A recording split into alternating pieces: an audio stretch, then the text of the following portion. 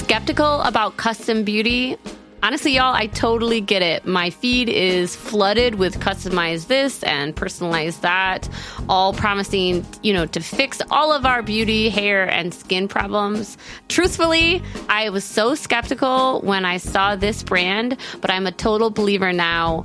When Prose says custom, they actually mean it. Their products are no gimmicks, and your formula couldn't exist without you. Each and every bottle of Prose custom hair care and skincare is made to order and personalized with unique blends of naturally powerful and proven effective ingredients to meet your needs.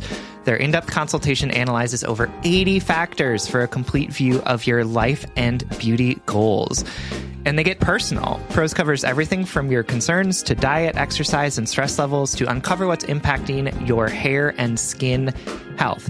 Did you know, for example, that Minneapolis has weirdly hard water, which apparently was affecting my hair? So some of the ingredients that they put into my hair care was to deal with the fact that we have hard water. Wow. I love that. They also asked me things because I have had a baby recently, am I still breastfeeding? What are my hair goals? And I also really appreciated they asked how much effort do you want to put into your hair? Yeah, because I'm at the point, I used to do those, put effort into my appearance, but now it's I just want to be able to walk out of the door without feeling self-conscious.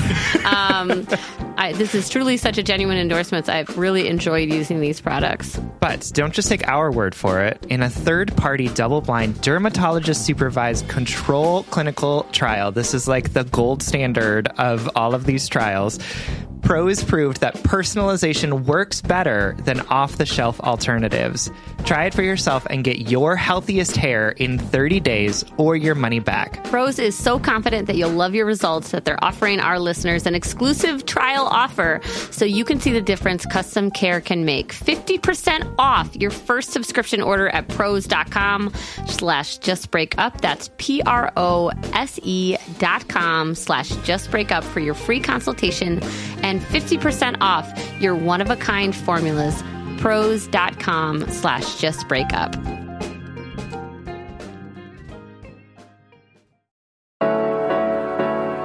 Welcome to Just Break Up, the podcast about love, heartbreak, and all the relationship advice you don't want to hear. My name is Sierra DeMulder.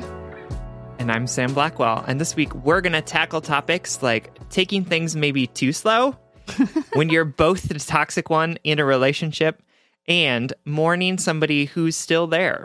But before we begin, we just want to give you our Surgeon General's warning, which is that we are not licensed mental health practitioners. We didn't go to school for this. We're not professionals. We read some books maybe, but only for our own self-gain. To deal with our own shit. Absolutely. Not everybody else's. So we are not qualified to deal with your shit. So please take our advice as you see fit. We're just here to offer our humble musings to hopefully set some understanding and maybe some laughs on the incredibly rewarding but mostly confusing experience that is love. Because let's face it, the best thing when we're going through a hard time is to know that other people understand it and have maybe felt the same thing. Even if they are not qualified and don't have any good advice. For sure. And often we don't know what you're going through, but we listen. Yeah. We at least see you in whatever you're going through. This is all true. Lovely start to this episode. All right, Sam, what's the check-in topic this week? Okay, our check-in topic is inspired by a letter writer who is the worst Ghostbuster. Very is cute the name that they went under. Super cute. And basically, they were like, listen, I've been on these dating apps for a long time. I'm sort of matching with a bunch of people, and then I ghost, or I get ghosted, right? Yeah. The conversation just sort of dies out, and I never hear from them again. And I don't want to be the person that double texts, does a double message, right? And it's understandably that feeling of I don't want to have to pull people's teeth to get them to talk to me. Yeah. And one of the things that they say too is I used to really feel like a catch. I used to consider myself as a hot commodity, but the fact that I keep having these dead end conversations with all these people is making me doubt that. Yeah. And so, we thought this would be a great question to talk about because I think a lot of people probably resonate with it. I know that I did when I was on those dating apps. I've been peeping on some conversations happening in our Facebook private group, and a lot of people are feeling like the dead endness of dating apps and how like the culture of dating apps is really challenging. And so this is a great check-in topic because I think it's resonating, especially in fall. You want to cuddle. People are feeling like dating apps are not resulting in anything positive. So thank you for writing The Worst Ghostbuster, and we're sorry that you're having this bad luck. I think what I want to bring to the table is a conversation about the culture of dating apps. They are presented to us as ways to find people, ways to make connections, but the culture in practice is, I think, one of like a little bit of voyeurism, like likes to put yourself out there, like who's connecting with you, not in a negative way, but just like sometimes people get on those apps just to play. Window shop. Yeah, to window shop, exactly. So that's going on a little bit. But also there's the thing that I experienced was like this unspoken perpetual game of chicken where it was like, I'm going to match. Oh my God. I'm going to swipe on this person because they're really cute. Oh my God. They swiped on me too. We both think we're cute. Now who's going to fucking message, And then maybe you do message back and forth, but then it's like, who's going to say, do you want to meet up? Or tell me more about yourself. Who's going to do that double message? And I wanted to just bring that to the table so that people like The Worst Ghostbuster, our letter writer, just like maybe remind themselves with a little gentleness. It's not that you are being rejected at your core. It's sort of the culture that these apps have fostered and promoted, which is this sort of window shopping, this substitute for connection. You think you're making connection, but it's not really, because you have to. There's a lot of stepping outside of our comfort zone that we have to do, even through screens. Even on something so disconnected as a dating app. Absolutely, yeah. I think it's like sort of feigned intimacy or feigned vulnerability, right? Yeah. Like this idea of like, oh yeah, I'm going to go on these apps, and then you don't have to do any work. Like that's the long and the short of it. You can just go on there and then like swipe with people and then sort of just like get this constant stream of like, oh, this person is interested, this person is interested, this person swiped. And it's like, maybe that's the only pleasure you're seeking from this app. It's just like that validation. And I think that's actually like how a lot of people do it, because I think that the next step, right, that conversation step requires more vulnerability. And if there's an endless sort of slew of people who are going to validate you in the easiest way over and over again, there's like not a whole lot of incentive unless you are like wanting to be really vulnerable and really like put yourself out there to have deeper conversations with people on those apps, right? Like it's designed in a game, like a Candy Crush or something. Yes, totally. Where it's just like this sort of constant sort of pleasure thing is enacted in you as you're like, oh, I matched with someone, that means they like me. Oh, but like the actual work of like talking to people can be really challenging. Rejected, yeah, for sure. And I don't want to cast dispersions about people who are doing that on apps, because I know that I've done it, and I know that like the challenge of intimacy is hard. Yeah, right? And that can be. People might not even be aware that like that's what they're doing on the apps, which is all to say feels to the other side. Yeah. Yeah, absolutely. Which is all to say that like we don't know other people's experiences of the apps. We don't know why they're doing the things that they're doing. We can easily tell ourselves a narrative that it's because we are uniquely awful and we are being rejected solely, right? Like we're the only one facing this rejection over and over again. But like that's really not it. We don't know why people are engaging in the ways that they're engaging, and like it doesn't really have anything to do with us so often, right? Yeah. And it so often has everything to do with the other person and how willing they are to engage in it as well. And sometimes it is us, because I was just sitting here picturing the last time I was on dating apps. It was several years ago, but I I remember like matching with people and then they wouldn't message me. And I'm like, why would you match with me? You know, like I would be frustrated with their silence, but I wasn't messaging them. Exactly. Like, exactly. Not that I didn't. I definitely leaned into those vulnerability once in a while, but like it's kind of like sometimes like overload, you know, it's like you match with people and then you're like, why did I do that? You know, it can be it's vulnerable, you know, even if it's for fun. But I do remember being like, why would you even match with me if you don't want to message me? Meanwhile, over here, I'm like, my thumbs are freezing and falling off and not texting anybody, you know? But that's also to say to our letter writer and to anybody out here who's feeling that sort of dead-endness, I would say, fuck it. Be that double messenger. Like, what? I know that our pride is at stake, and I know that it can be really vulnerable and, like, make you feel like, oh my, you know, like the old saying of if they wanted to, they will. Well, not necessarily. Absolutely. I think that you should definitely double message, especially the people who you were having the starts to a genuine conversation with. There's nothing wrong with being the person who says, so how has your week been?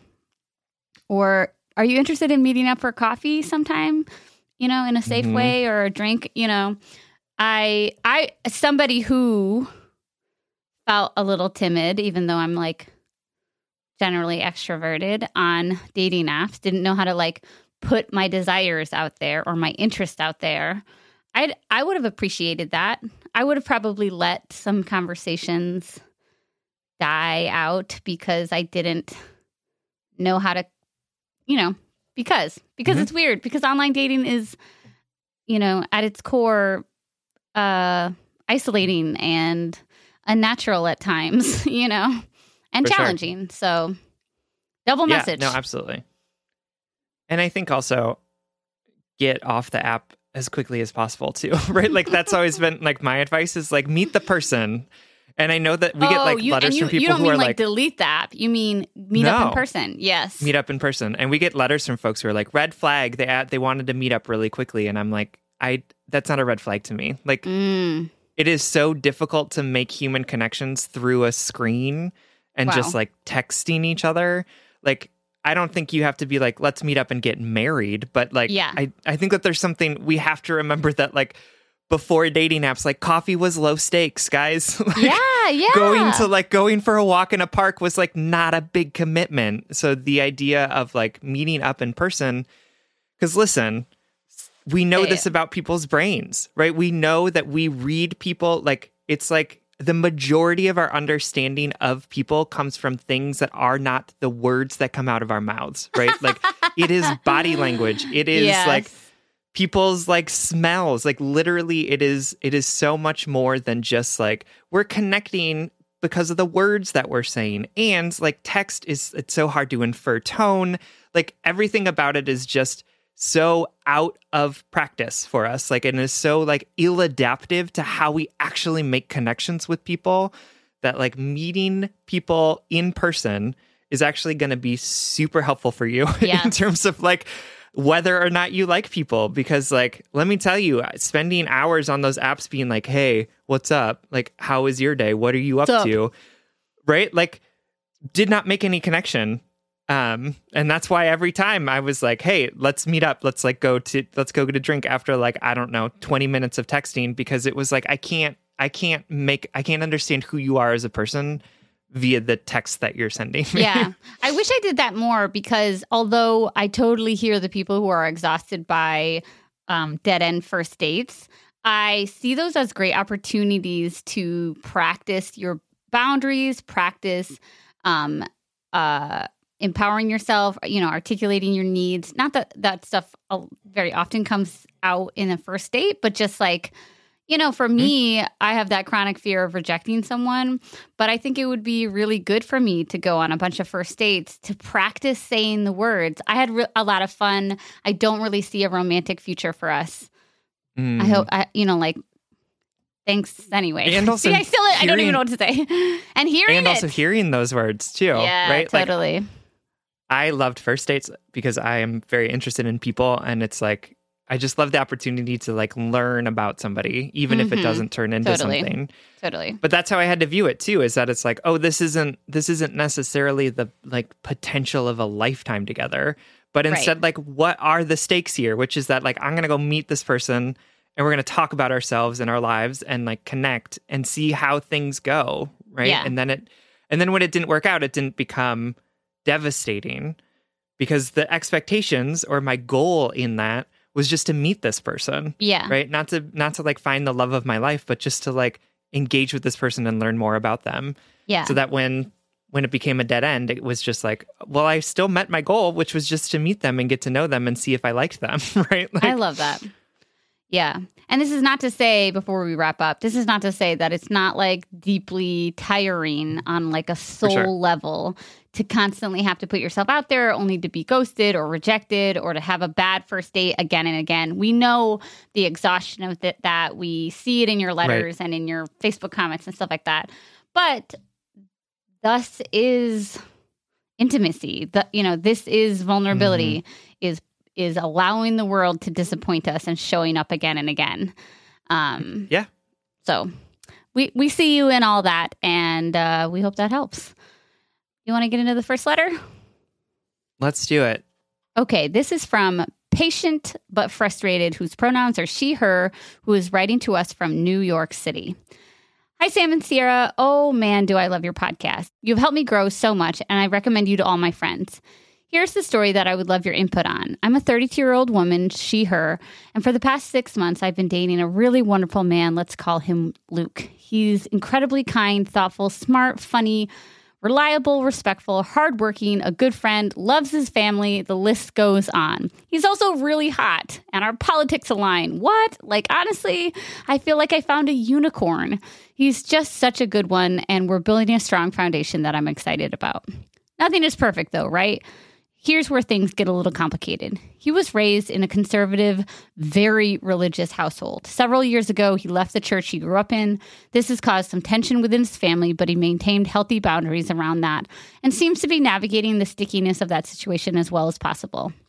He no longer ascribes to any of the beliefs of that church and feels that his decision to leave and to be true to himself was the right one. I'm proud of him for making that very difficult decision.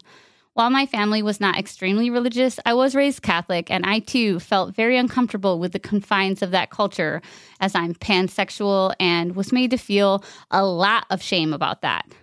So while I don't understand what it's like to grow up in an ultra-religious family, we do have a bit of common ground as far as feeling trapped and shamed within an institution that was not willing to welcome our whole selves. However, in his religion, he was taught that the only sin worse than sex before marriage was murder. Murder. Yeah, that is intense.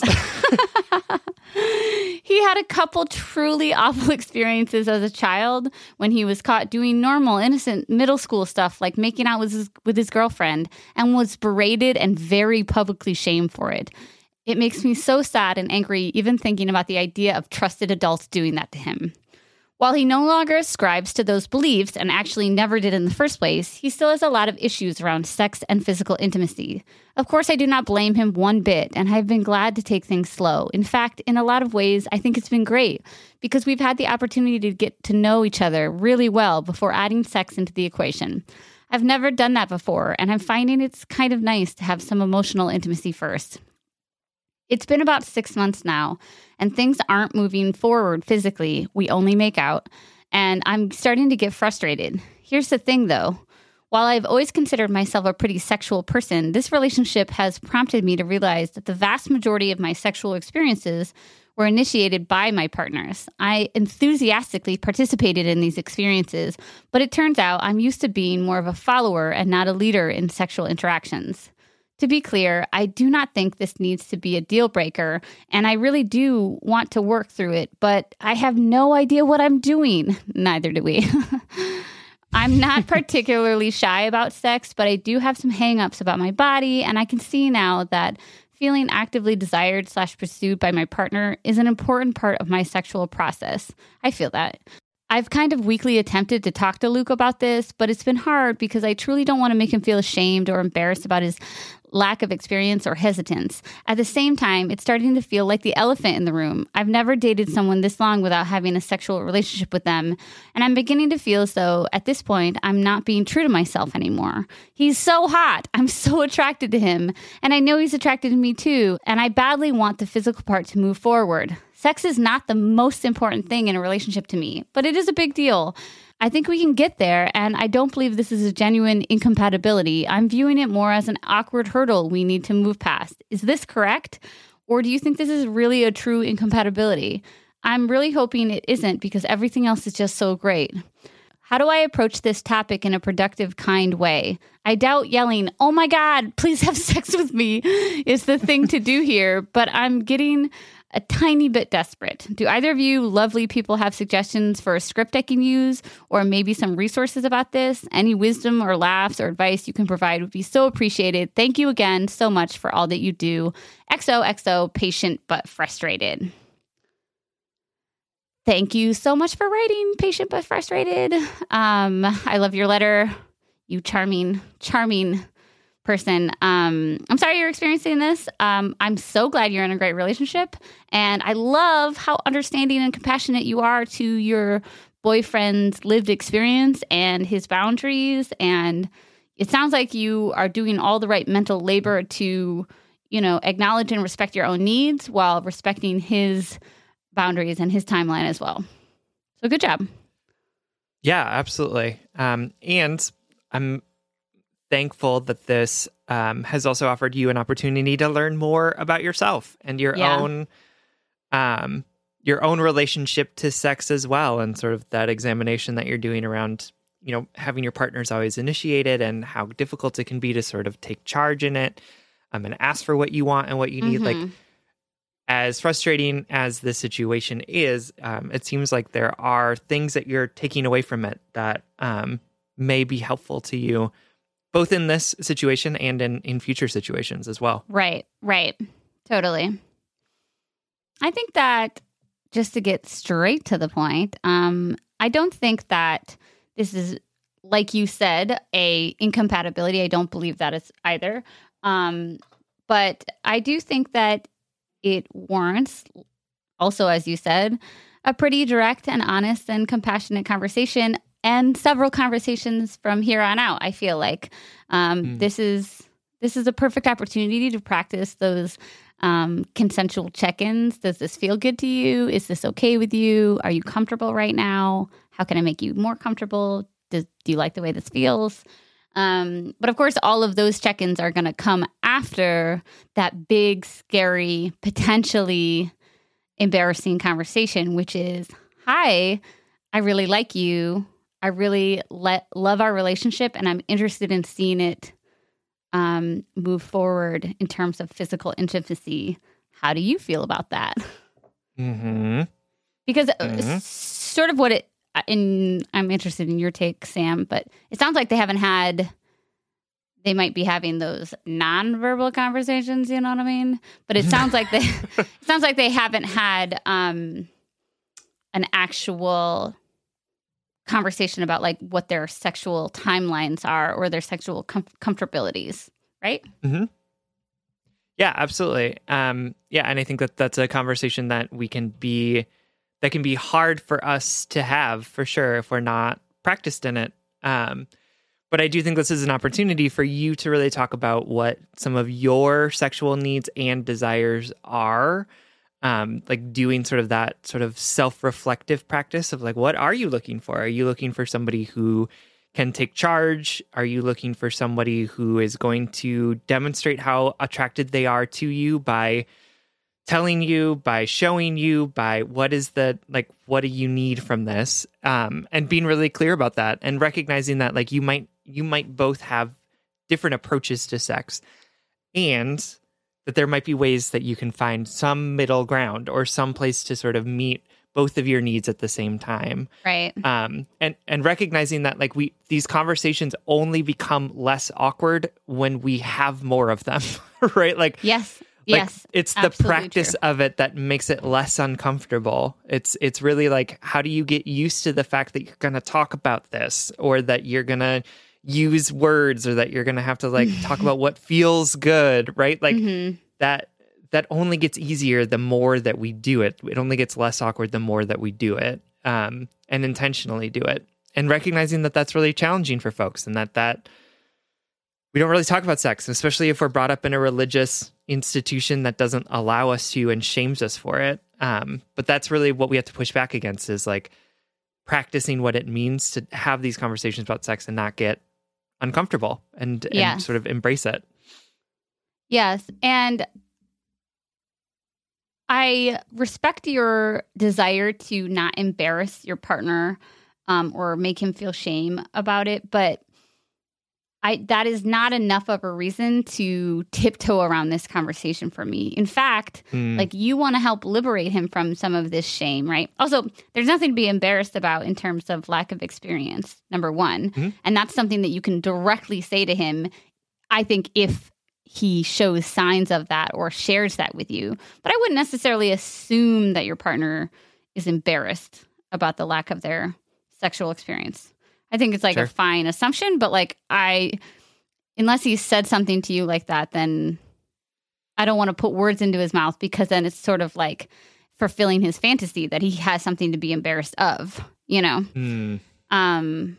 That's just like a little side note. But more importantly, you know, I do appreciate your desire to shield him from any discomfort, but it's kind of like the other day, Willow and I were like talking with some friends who have some children who are on the cusp of puberty, and talking about like, what is it like to talk to your children pre-puberty, you know, about sex and their bodies and about masturbation and how, especially for some of us and our parents' generations who weren't talked to at all, who didn't get any sort of explanation of what their bodies are or can do or what feels good, you know, how that can be really uncomfortable, and that, you know, this discomfort you're talking about isn't just to protect your boyfriend, and isn't just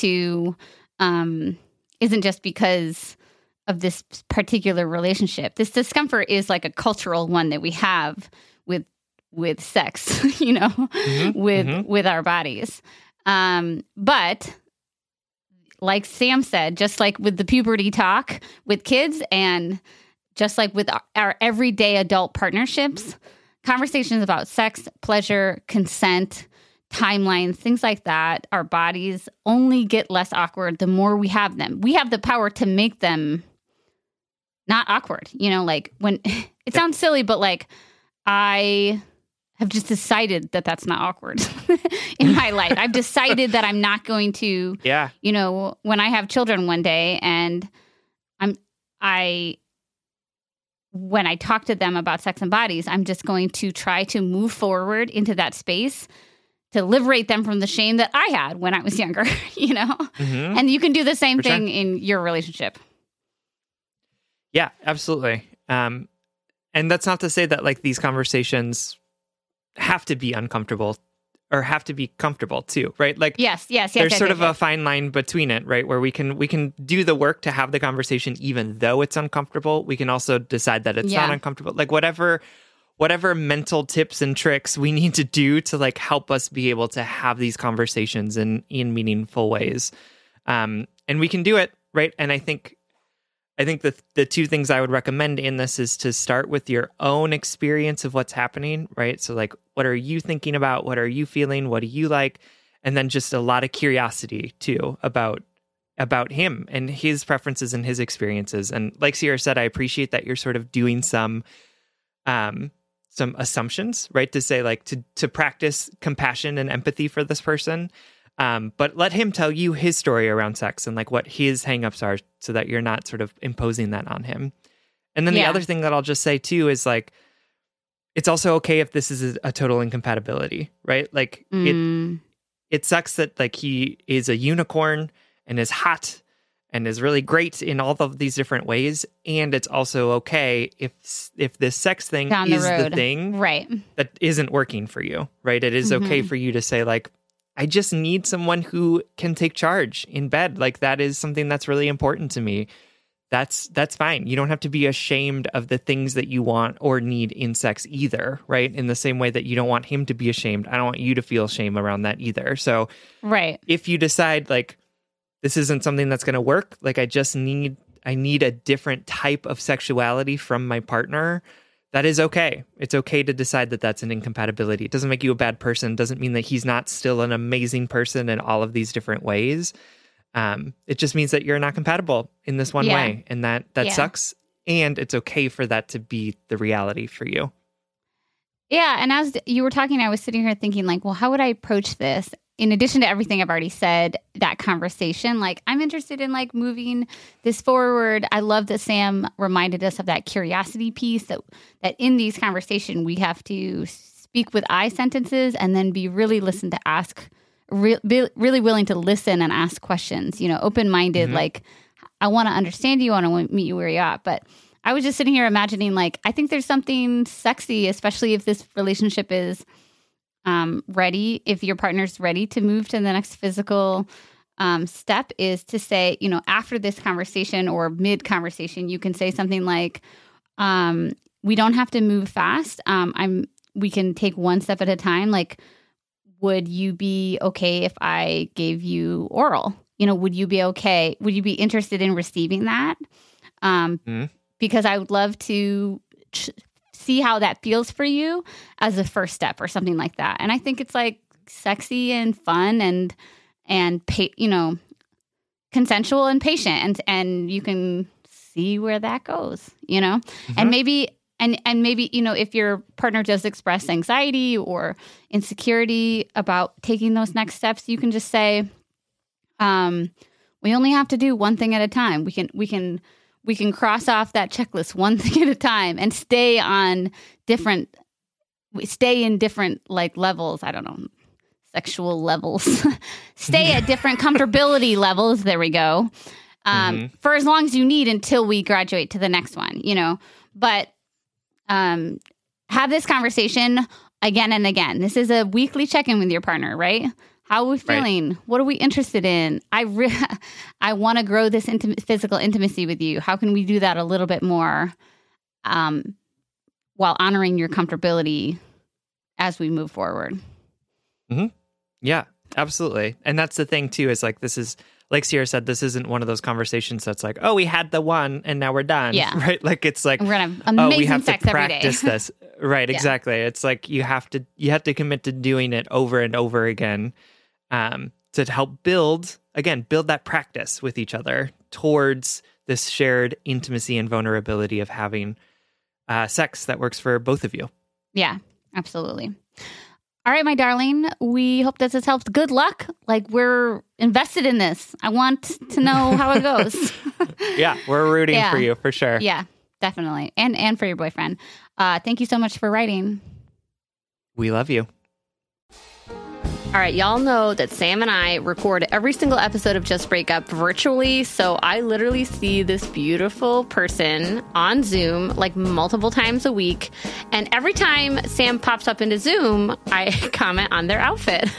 And I swear, like 99% of the time, I'm like, oh my God, that outfit is so cute. Where did you get it?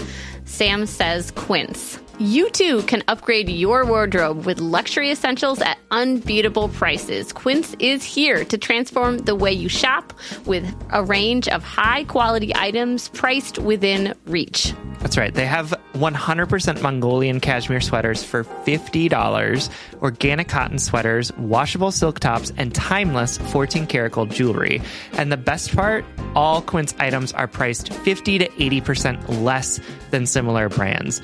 By partnering directly with top factories, Quince cuts out the cost of the middle person and passes that saving on to us. And Quince only works with factories that use safe, ethical, and responsible manufacturing practices and premium fabrics and finishes. I love that. Y'all have heard me talk about my leather bag that I use as both a laptop bag and a diaper bag. And I love it because honestly, it looks really cute in every single circumstance that I use it.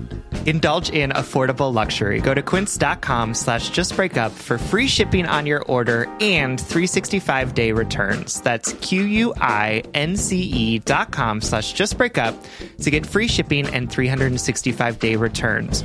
Quince.com/justbreakup.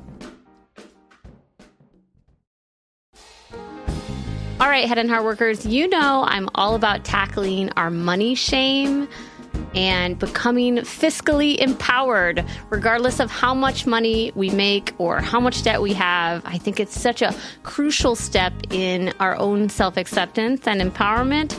That's why I love that today's episode is sponsored by Rocket Money. Rocket Money is a personal finance app that finds and cancels your unwanted subscriptions, monitors your spending, and helps lower your bills. With Rocket Money, you can see all of your subscriptions in one place, and if you see something you don't want, you can just cancel it with a tap.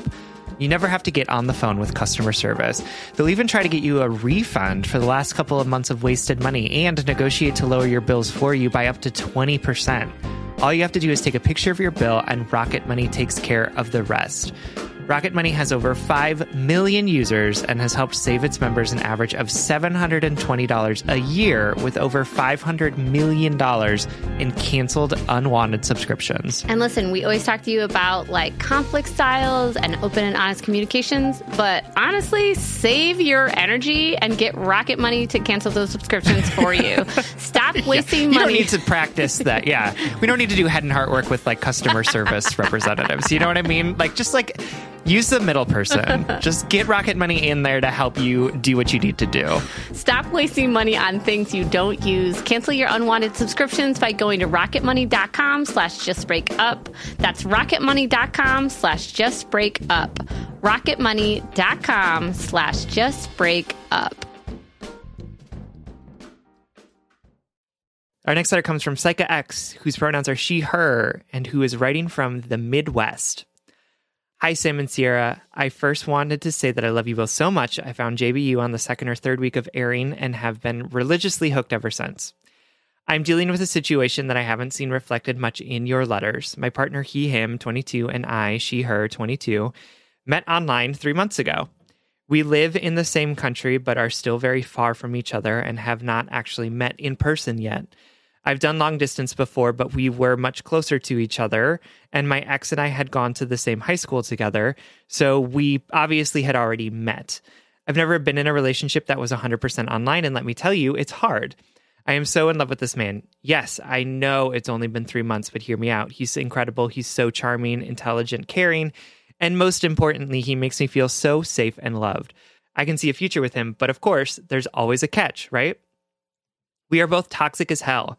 Our fighting styles are pretty much exactly the same, which results in our fights lasting for days because we're both too stubborn to let the other one win.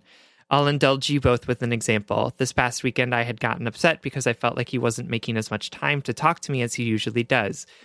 Could have been a quick fix type of talk, right? Not for us. We were calm for a little bit. We talked and he apologized, but I was still a little upset and was responding dry. In an attempt to fix my mood, he wanted to keep talking about the situation. That only made things worse because he said things like, well, I'd be happy and appreciative if we only got to talk for 5 minutes every day because any time spent with you is good.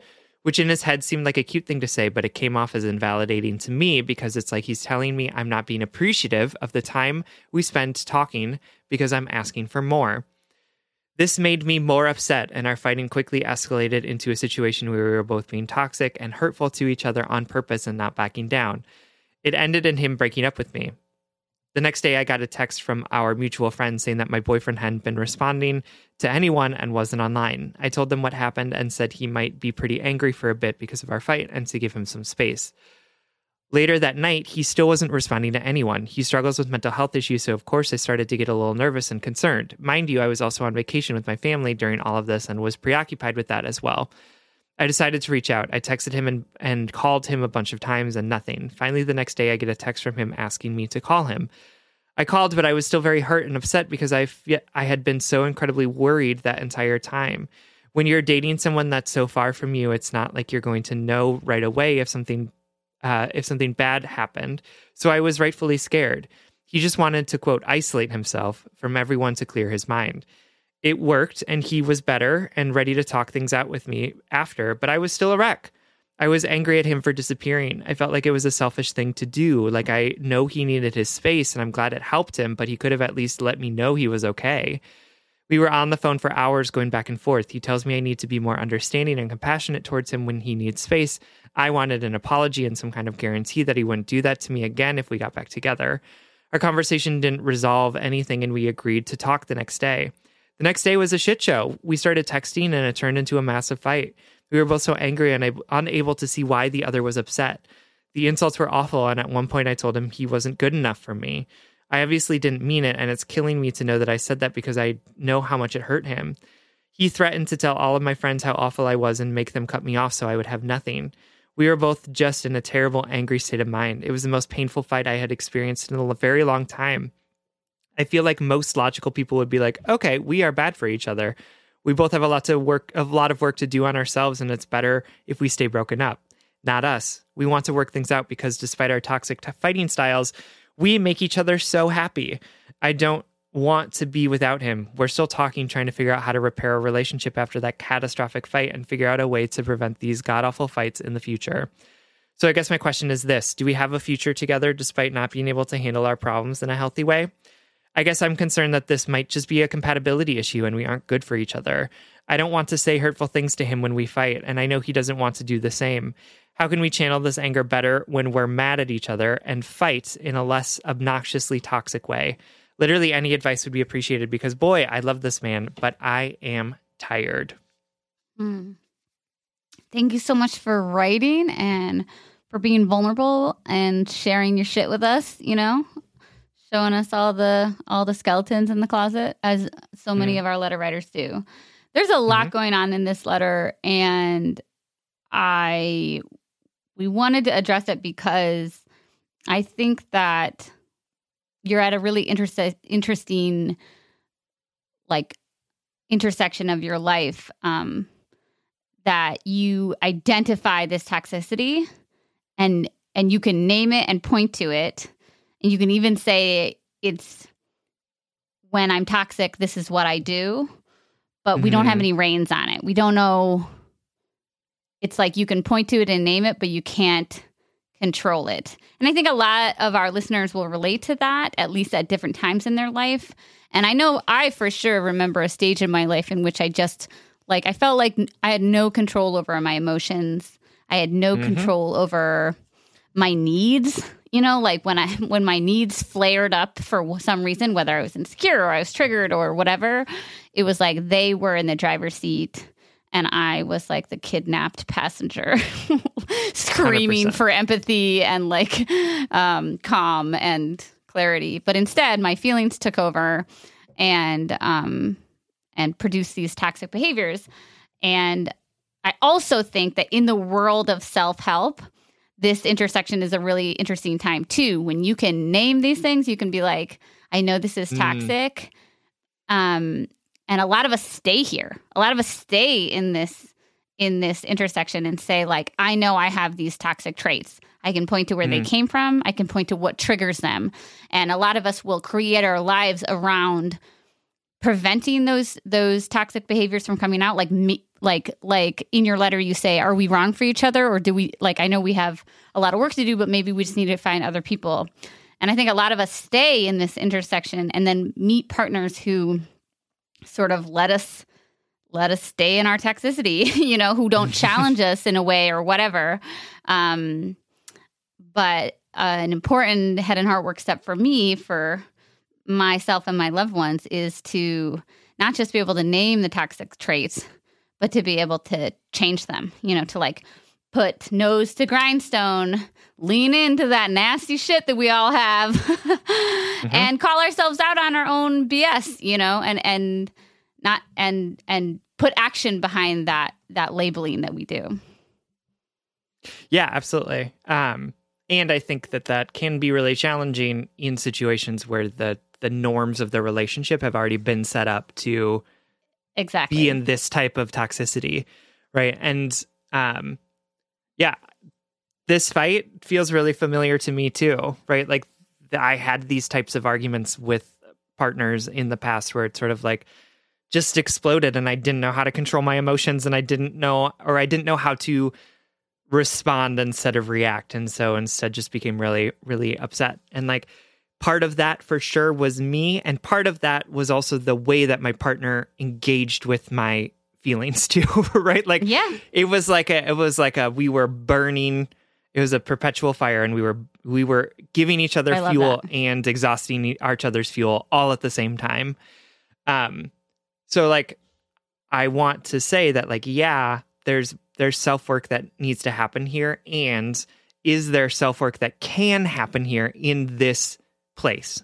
Right. Because like this type of fighting, and then this type of like, oh, and then when things are good, they're so good, is a type of high that we can chase in a relationship for the rest of our relationship if we want to. Yes. Right? Like this sort of like big explosive fight, like people don't want to talk about those, but this type of like big explosive fight is like a very particular type of high, right? Yes. Like this sort of like, I'm hurting and now I get to hurt anything around me, and especially this person in front of me, is a particular type of like vindicating righteousness that is like really intoxicating.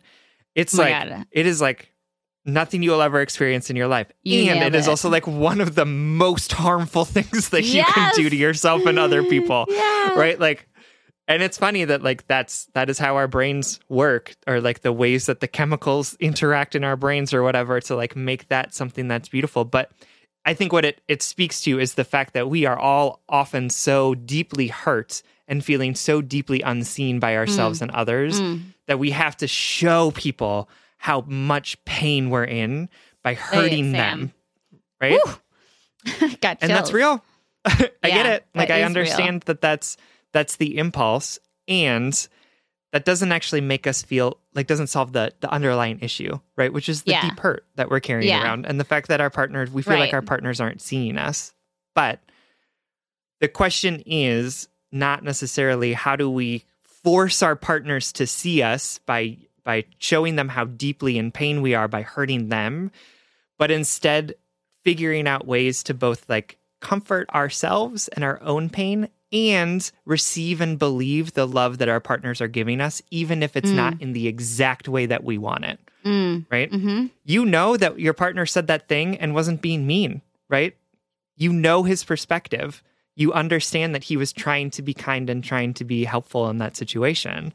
And instead of saying, that's not exactly what I wanted to hear, but I'm hearing the love behind it, you said this wasn't the right thing to say, and so now I'm going to lash out violence. At you because I want you to see me in exactly the way I want to be seen. Exactly. We all do when Absolutely. Yeah. Right. But I think one of the things that I had to learn is that like I desperately want to be seen in my pain. Absolutely. I think a lot of us do. And I need to trust that people are trying to see me and are trying to tell me that they see me, even if it's in ways that aren't perfectly aligned with how I want them to do it. Yeah. Big life lesson for me. No one is ever going to love me perfectly. No one is ever going to respond to my needs perfectly. But the right ones are going to try really hard, and they're still going to fail. They're still going to misstep, and they're still going to trigger me. For me, this letter is a lot about identifying toxic patterns and disrupting those patterns. And I think one of the things that I see in it that I also had to learn, because we're definitely not shown this in like popular depictions of conflict, but I had to unlearn that conflict is not a game with a winner or a loser. Conflict is not about a right person and a wrong person. Even if we were 100% wronged, right? Like even if somebody even in a situation in which you can point to a bad guy and a good guy, right? If that is a straight up like incompatibility, right? You wronged me, we're not going to be together. But in a relationship that you want to sustain, conflict has to be at the end of the day about resolution and not just being right or wrong, or not just being vindicated or not, So the next time you have a conflict with your partner or anybody in your life, I want you to take a deep breath and say, like, this isn't about winning. This isn't about being right or wrong. This is about feeling heard, acknowledging their effort, and reaching a resolution. And what is that resolution? Is the resolution can't be they think I'm 100% right and they do everything perfectly. That's not what a resolution is, right? Right. Yep. I don't blame you for thinking this way because, like I said before, we don't have a lot of great examples, especially in romantic comedies, in popular media, fucking the WB shows that I grew up watching, like fucking Dawson's Creek. There's no for the young example. People, just that's what the CW used to be. Oh my God, really? I didn't even know. For the young people, that's funny. Back in my day, Joey would climb into his window. No, that's right. That's right. But there was no good examples of there's no good examples of conflict. There's only toxic conflict because let's face it, toxic conflict, like Sam said, it's passionate, it's explosive, it's dynamic, it makes great TV, and like when you make a mistake and your, on television partner just says like, it's okay, honey, everybody makes mistakes. Let's come to a resolution. That's not like quite as juicy as him like, getting drunk and driving away into the night and not talking to you for 6 days. And then they have to go and find his body and, just like thinking about just like making my own television show in my head right now. That's what's happening. Yeah, I love it. So I'm not blaming you for this. I am pointing out that like our cultural edification of conflict has not been a healthy one at all. Yeah, for sure. And we're not taught resolution either because like Sam said before, we're not taught that like sometimes people don't get it. Sometimes people aren't the perfect partner or like their apology isn't 100% right. And I've talked a lot in the show about like my desire to feel heard and understood, and something I've had to let go of even in my marriage is like it doesn't matter if my wife understands where I'm coming from. It matters if she's trying and respects me, Right. Yep. Yeah, and that's like I love that so much, and I would even like caution against even the word resolution, right? Like I feel like relationships are about like conflict management, right? Like I love that. I feel like resolution implies like we come into agreement and everyone's happy, right? Which is like so often not the case, right? Like it's more of like we don't see the same thing. Like we are looking at a cloud and you're seeing a bunny and I'm seeing a duck, right? Like doesn't mean that either of us is wrong. It just means that we are looking at it from a different perspective. Right. And that's really what I think it's about too, is like, you're probably like, conflict doesn't end in everyone feeling happy or winning, right? There's one winner, one loser, and everyone comes to accord on the same agreement about this thing and everyone's like fine with it. It's like, nope, we're going to disagree. Our perspectives are going to be different. You say something and I hear it this way, even though I know that's not what you meant. And it's about the act of, how do we recognize the fact that like we're always going to see things and experience things differently because we're two different people in two different bodies? Right. And how are we learning to be okay with that? He said this thing that you interpreted in a different way, and you also know that that's not what he meant. So like, what is it? How are you recognizing both of those truths at the same time and saying like, oh, that was kind of upsetting because I heard it this way. I know that's not what you meant. You heard it this way. So like, and like offer the opportunity to sort of come closer into alignment without requiring like him to say the exact thing that you want him to say in the exact way that you want him to say it. And like, I think that that's really what it is about sort of managing the fact that we're always going to have different perspectives and experiences. Right. Managing that in ourselves and managing that in partnership with each other, rather than saying like we all need to come into agreement or we all need to sort of be exactly on the same page about what's happening in this situation, which is hard because it's hard to say like, oh, I wish that they had said this thing. And I know that they would have if they knew that that's the thing that I wanted them to say, right? And that's just life. Our partners are never going to be perfect. They don't know us they don't know us the way that we know ourselves. And like, we have to be okay with that. Yeah. The other thing I wanted to touch on is saying those nasty things that you know you regret that you don't really mean. And that is 100% your hurt crying out, right? That is our anger and our hurt lashing out for someone to like hug us and hold us and make things better and to be perfect, really. You know, it's truly saying like, I'm going to hurt you so that you feel, like Sam said, I'm going to hurt you so you feel how much I'm hurting. But when we talk about emotional maturity, I think the word maturity is like a tricky one because I am not shaming anyone for being emotionally immature. You know, like I don't think of this as like a human hierarchy of emotional development. I truly think that we're all just on our own timelines and have had different circumstances to push that growth along in whatever direction, whatever nebulous direction it is. But when we talk about emotional maturity, we're not just talking about like the ability to pay your bills on time. We're talking about the ability to manage our emotional responses to things.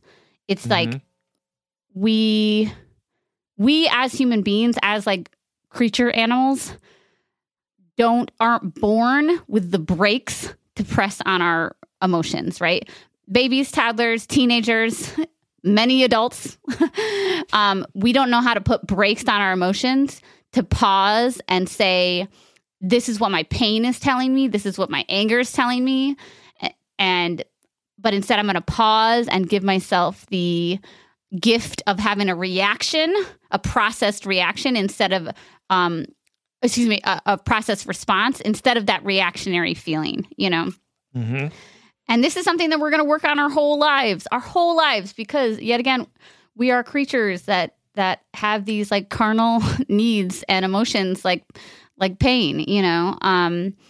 But in this instance, I made a promise to myself several years ago that I wasn't going to be in relationships in which I would say things that I regretted, because you can't take those things back. And I think one thing that helped me give myself the gift of having a response instead of a reaction is just practicing small, like, giving myself time and space, not letting myself respond right away, you know, like, because you know that first text that you type out is going to be the nastiest one, you know? Oh, 100%. Yep. But also doing little empathy exercises, like what you said to your boyfriend about you being better than him. Like, how would it feel if he said that to you? Role reversal to increase that empathy. What are you allowing yourself to how are you allowing yourself to treat others that you would never want to be treated by?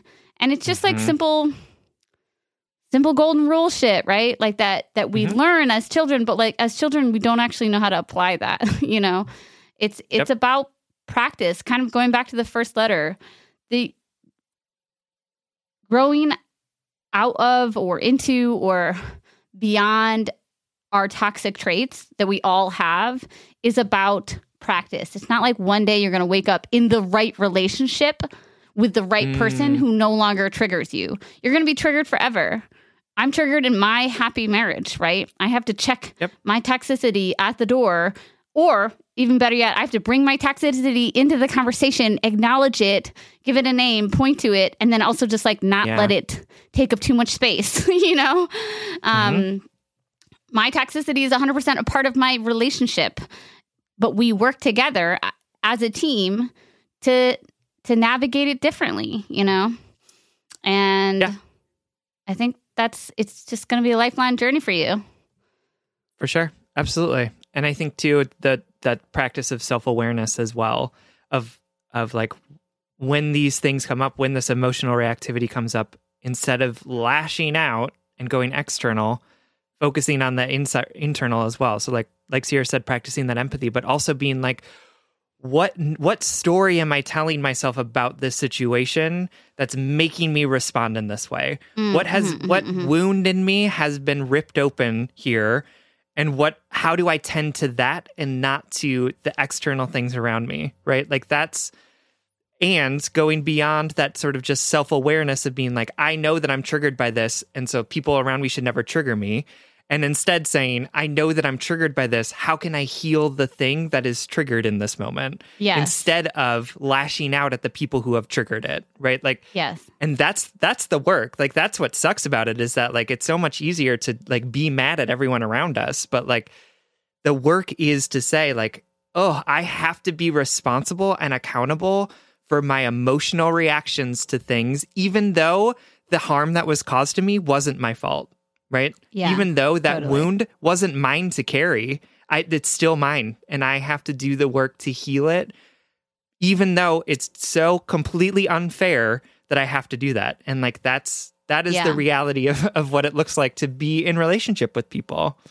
Yeah. My last note was along those lines of like, you know, I'm not going to tell you if this relationship is right or not. I'm so thinking beyond that. I'm thinking about your emotional health and your healing and your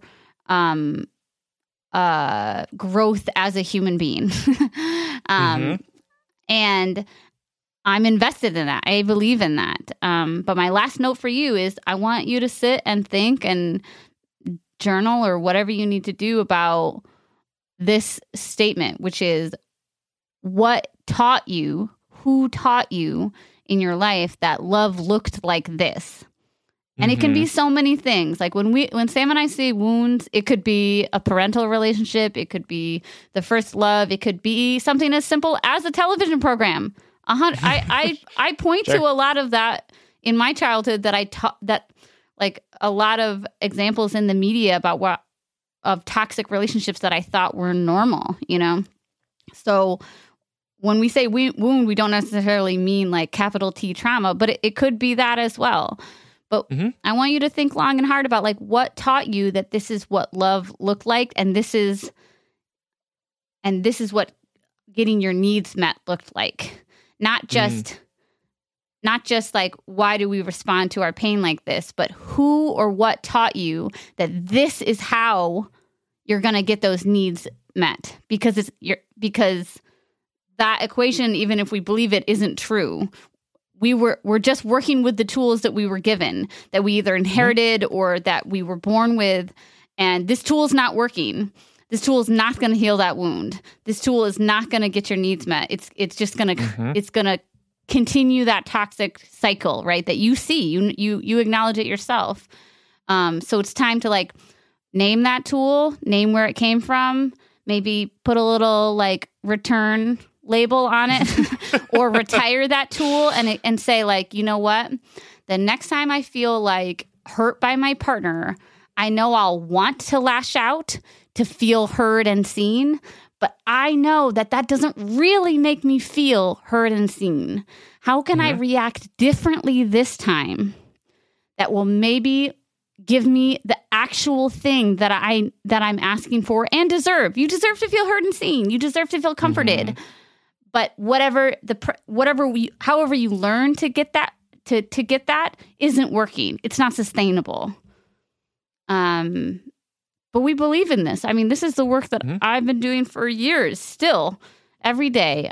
So none of this is to shame you. And like I said earlier, just to stress, like, I really don't believe that there is like an emotional hierarchy. I don't think people who are emotionally mature are better than people who are emotionally immature, or people who have X tools are better than people with Y tools. Like in my soul, believe that we're fucking all flawed and all trying and all failing, and that this is our work. This is what we signed up for, whether it's fun or not.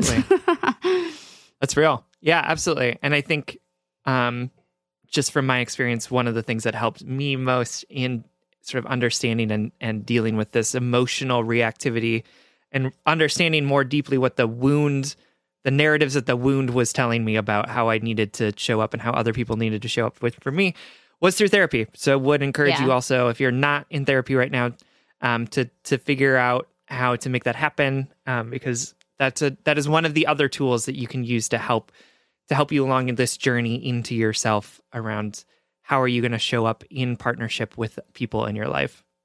Absolutely. We love you so much, and we believe in you. Thank you so much for writing. We love you. All right, our final letter is from Tragic Hopefulist, whose pronouns are she, her, who is writing to us from the Pacific Northwest. Trigger warning for a schizophrenic episode. Hi, Sam and Sierra. I wrote you 2 weeks ago about my sweet boyfriend, he, him, having a serious case of the body snatchers due to what I thought was his bipolar disorder episode. Well, I wanted to rewrite my letter to you after the past 15 days have known more pain and aching than I thought I would ever face in this life. What has been revealed is that my boyfriend and his family hid a schizophrenia diagnosis from me for the past 16 months. He had his first episode about 7 years ago, and it was violent and lengthy, and ended with him hospitalized for 30 days. He has been unmedicated ever since and denying a diagnosis. To say my sweet and safe fabric of reality I had inhabited for 27 years has been ripped from me is an understatement. I took 2 weeks off of work to research his illness and provide support and help. However, I was able to. I'm the daughter of 3 psychologists in my family and felt that I was the one suited to take on his care, like I was destined to meet him where he's at and love him as is, but feels so in over my head right now. Our story goes like this. My boyfriend and I lived in a perfect, loving, and monogamous bubble during the pandemic. He was unemployed and I worked from home, and we are surrounded by a very hopeful and beautiful pandemic community in a liberal city. He's an incredible chef, wicked smart, a crunchy granola health nut, and we had amazing sex. I was going to marry this man, and we were looking at moving in together before his schizophrenia episode began. He made me feel seen and loved in ways I only dreamt of. I was and am the luckiest woman in the world to know him. Fast forward to the worst month of my life, and this is day 15 of his episode, and he is nowhere to be found. And when he is found or reaches out, he's incredibly aggressive, violent, and mean. He has spent half of his $50,000 worth of savings in 2 weeks on God knows what, and torments everyone he comes into contact with. I even had to block him due to him saying he would kill me. I feel like I'm dating someone in a coma who is also being a dangerous, downright dick. We have exhausted every option for trying to get him help. But because he is 30 years old and independent, he will have to, quote, come out of this episode on his own and then seek help. His family is now resigned to waiting this out due to how aggressive he has been with them. My questions are for you. How do I even begin to mourn this relationship or mourn my life situation? This situation feels so abnormal and extreme. Like I don't even know one person who could relate to me on this. People keep telling me to take time for myself and focus on my goals and my own health. I have begun to have panic attacks due to lack of sleep, eating, and stress. But this is such an easy thing to say and such a difficult thing to do when I'm worried for his safety and well-being 24/7. Was our relationship ever even real? When he comes out of this, will I still be his girlfriend? When do I even begin dating again? How do I tell someone I'm interested in about my ex-boyfriend being schizophrenic and watching them shrink away with misunderstanding? I can't even begin to imagine what life will look like for me in the future. I feel so traumatized, as if any man I go on a date with may just have a mental breakdown like this and leave me behind to pick up my life where he left it. I entrust my heart and searching with you. My boyfriend is the most beautiful man to walk this earth, and my instinct is to stick with him through it all and to never leave his side. My strong community is mourning this, but 10 out of 10 of my support systems have said that I need to move on and let him sort this illness out on his own with his family. Thank you for listening. Oh, my darling. Just one of those letters that I'm like so deeply moved by our listeners' vulnerability and their resiliency. And that you thought of us in this time is such a great honor and is deeply intimidating and meaningful all at the same time to me. I guess I'll just start and say, I'm so sorry that you're experiencing this right now. I'm so sorry that your bubble, your reality as you know it, has been disrupted in such a traumatic way. And I'm hurting for you. I'm hurting for your boyfriend. and I'm hurting for everyone who loves him, and really hoping he is safe. Yeah, absolutely. I don't know what your experience is because I'm not in your body, and your circumstances are unique to you. And there was a lot in this that was familiar to me in certain ways as well.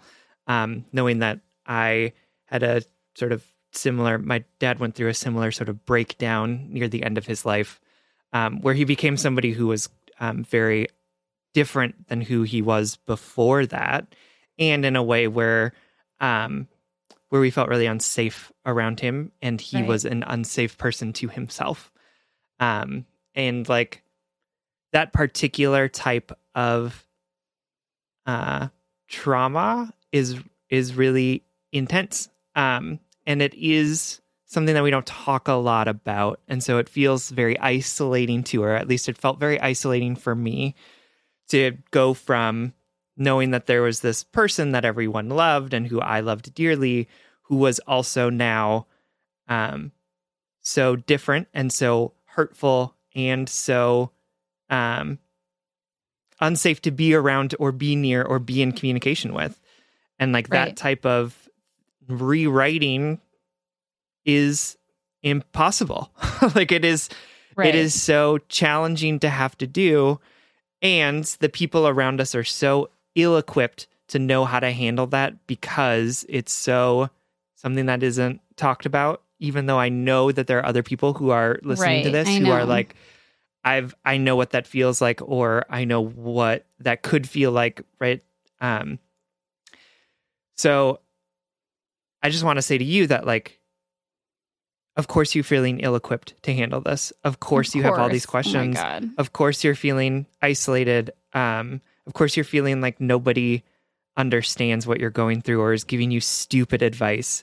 Of course. Yeah. This is such a harrowing experience to be going through. It's such a unique type of mourning. It's such a unique type of loss. And it's so deeply traumatic in so many ways to go from this person who you loved and trusted so deeply and saw your future with and was your place of support and is now threatening you with violence. Yeah. And to know that person isn't the person, right? Yes. Like it's still the same person. It's still the same body. It's still the same whatever. And they are so completely different than the person that you fell in love with, even though we know that they're the same person and that like, I get it. Like, and also being like, and I recognize that this is his mental illness, and also it's his mental illness in his body who is doing these things to me, right? Like this body, all of that is just like, it's all, none of it makes sense. And it is horrifying and awful. And I just want to validate the feelings that you're experiencing and saying like, you're not handling this poorly. You're not ill-equipped. I mean, you are ill-equipped, but we would all be ill-equipped to handle the situation. And you are. There's no good way to handle this, right? There's no right way to handle this. There's no textbook. There's no instructions. It's just messy and awful and horrible. And I'm so sorry that you are going through it and that you don't feel like you have the tools to be able to even know what the next step is. Yeah. I was thinking how this is such a situation that requires grief, but what a troubled grief it is, because like you said, it's like the metaphor that you use of being in a relationship with somebody who's in a coma. Like this psychosis is technically temporary, but also how do you separate the present from an imagined future or from those revered memories of the past? Like this is just so sticky and so complicated. And I don't, like Sam said, your well-meaning friends saying like, move on. I don't know if I could right now. I don't know if I could until like, I feel like your partner's in this episode, in this psychosis, and you are too, sort of. You've been taken here and feels like there's no relief, no pause. And don't get me wrong, I'm like the first person to say like, you deserve happiness, like, clean break, whatever. But this this goes above and beyond challenging, you know? Mm-hmm. And this is just one of those life experiences in which grief isn't quite as simple as saying, I'm going to grieve this and move on. Feels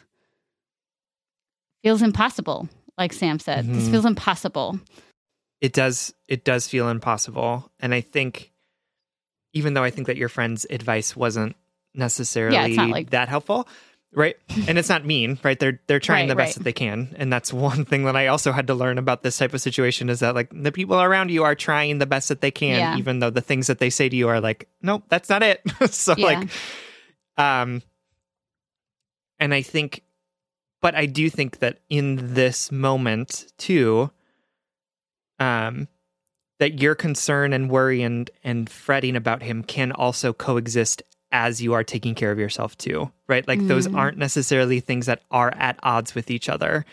And I think that what maybe your friends are implying, or maybe what you heard, is that like, oh yes, move on, focus on my own goals. Like, don't let this bother me. Like, I'm just going to be super peaceful about this. Like, I'm going to be healed. Right.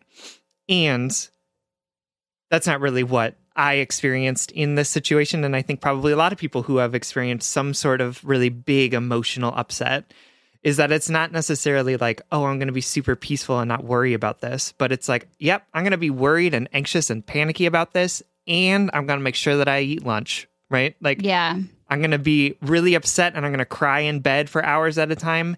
And I'm going to make sure that I'm going for a walk and getting out of the house, right? Like, both of those things can exist at the same time. And I think one of the most amazing things that my therapist said to me after my dad died was, I was sort of talking to her about my experience of like, I just wish that this would make sense. I wish that there was something big that I could learn from this. And she was like, Sam, this is not a time of self-growth. This is a time of self-maintenance. And that is exactly what I needed to hear. You are going through a distinct type of trauma, a very big moment that I think is going to be something that you're going to have carry with you for a very long time. And so the goal here isn't to suddenly become a better person and become like super zen and peaceful about all of the stuff that's happening, but instead to figure out how you're going to get to the next day in a way that's going to support you, right? Like, how are you going to hold what's happening to you and make sure that you sleep? Right? Like, literally just like, how are you going to preserve your body and mind to get to tomorrow? And I think that's the type of taking care of yourself, in quotes, that I would recommend to you, is not like do mandalas and like become super enlightened with yourself, but like, what are you doing to take care of the body that you're in, to support yourself, to give yourself enough time and space to handle this? And recognize that like your job right now isn't to become some enlightened person, but your job right now is just to figure out what the next hour looks like, or the next day looks like. Yeah. And honestly, you know, before I said this is impossible, I'm speaking specifically to this mid-crisis feeling, this mid-crisis life experience. Like Sam said, this is a time of maintenance. This is not a time. This might not even be a time for healing. You know, this is a time of maintenance, of taking a shower every 3 days, you know, of eating a meal for every meal.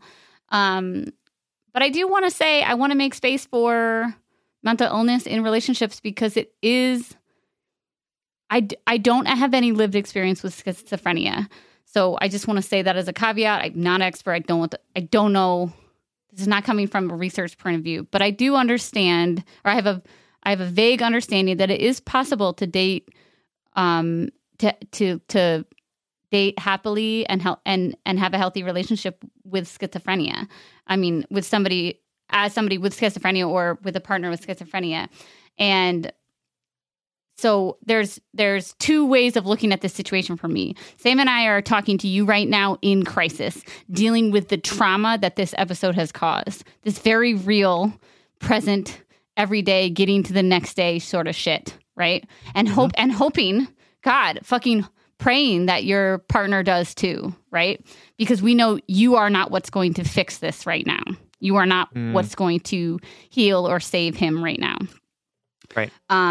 And then the other way of looking at it, or like the next thing is, this episode is going to end one day. And hopefully your partner will be safe.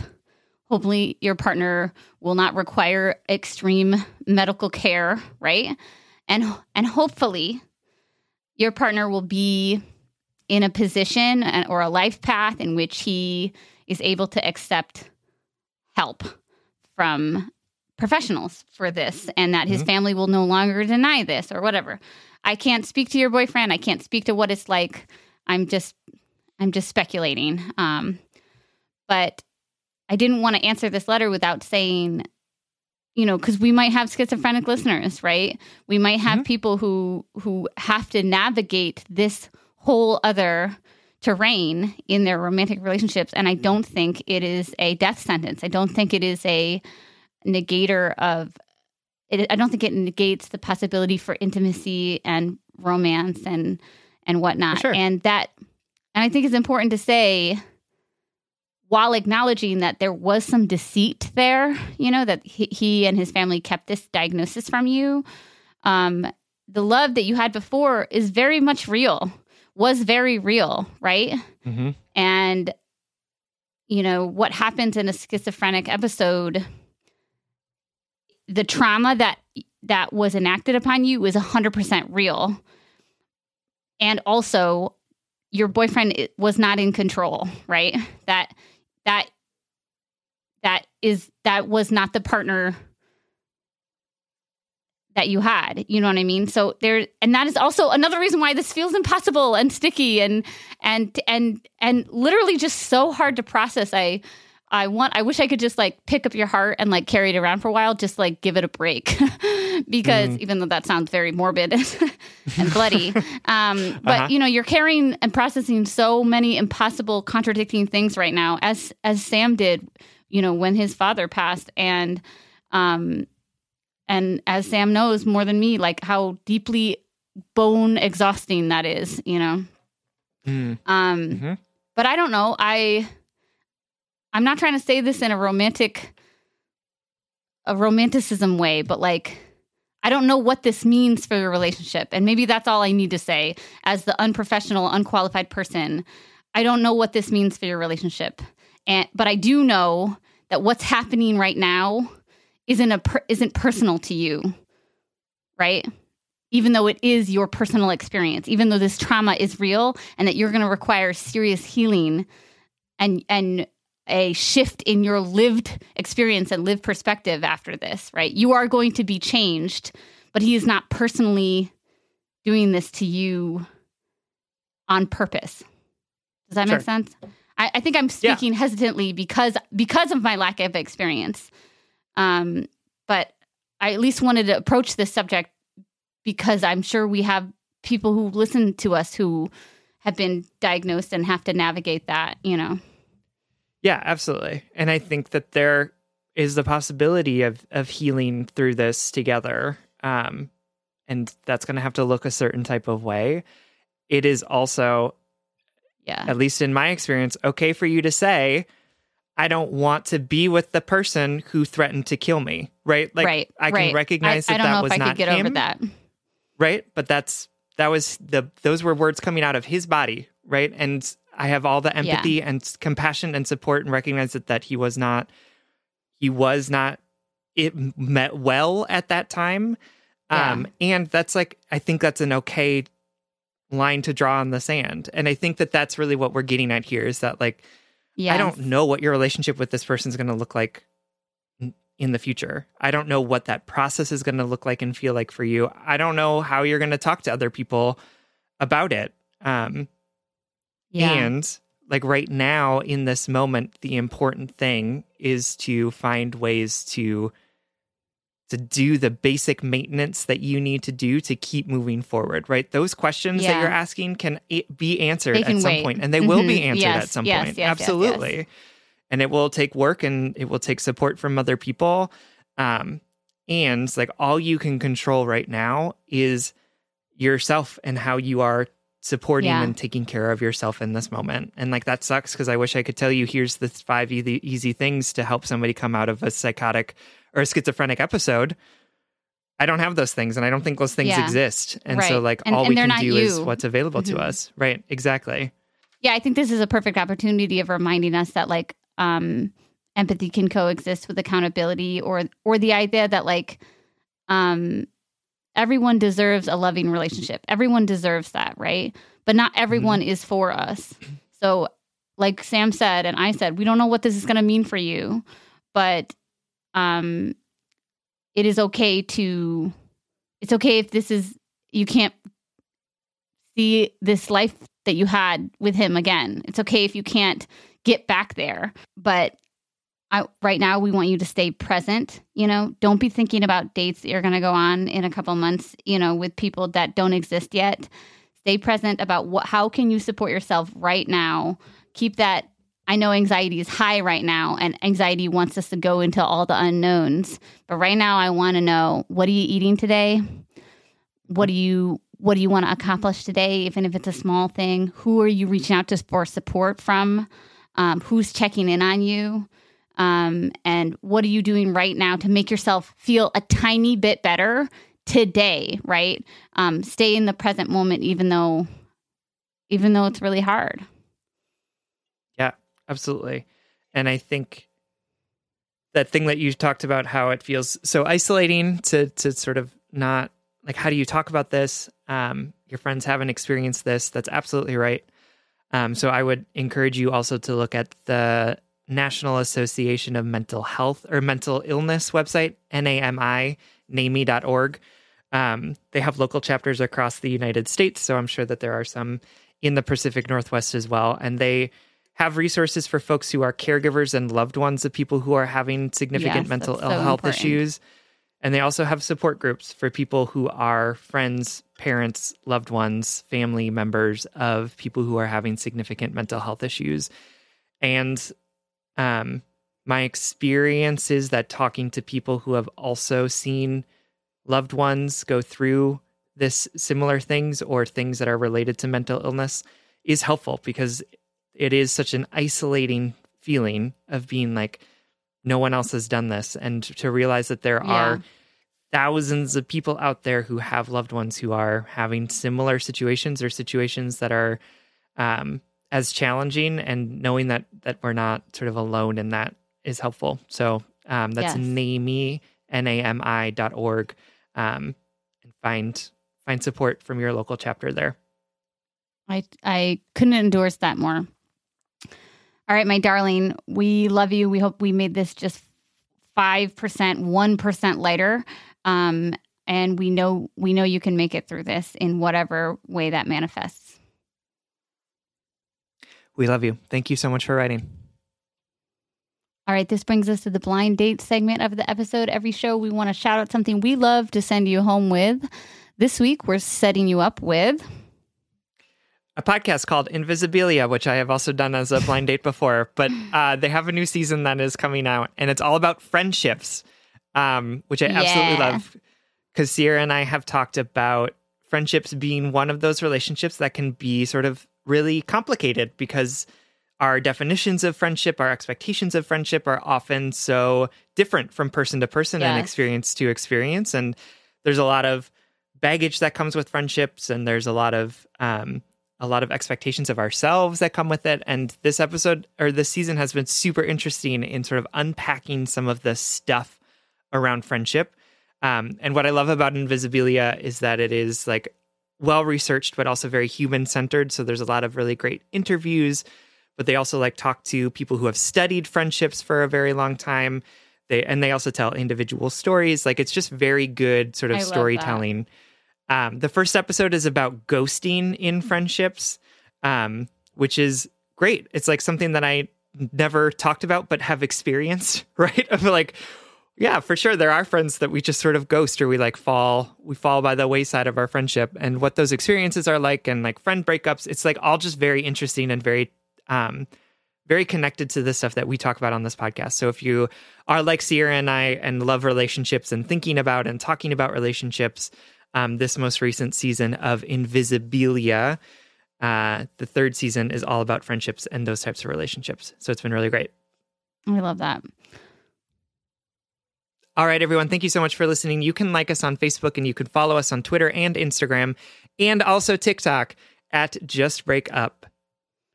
Pod. There it is. Yeah.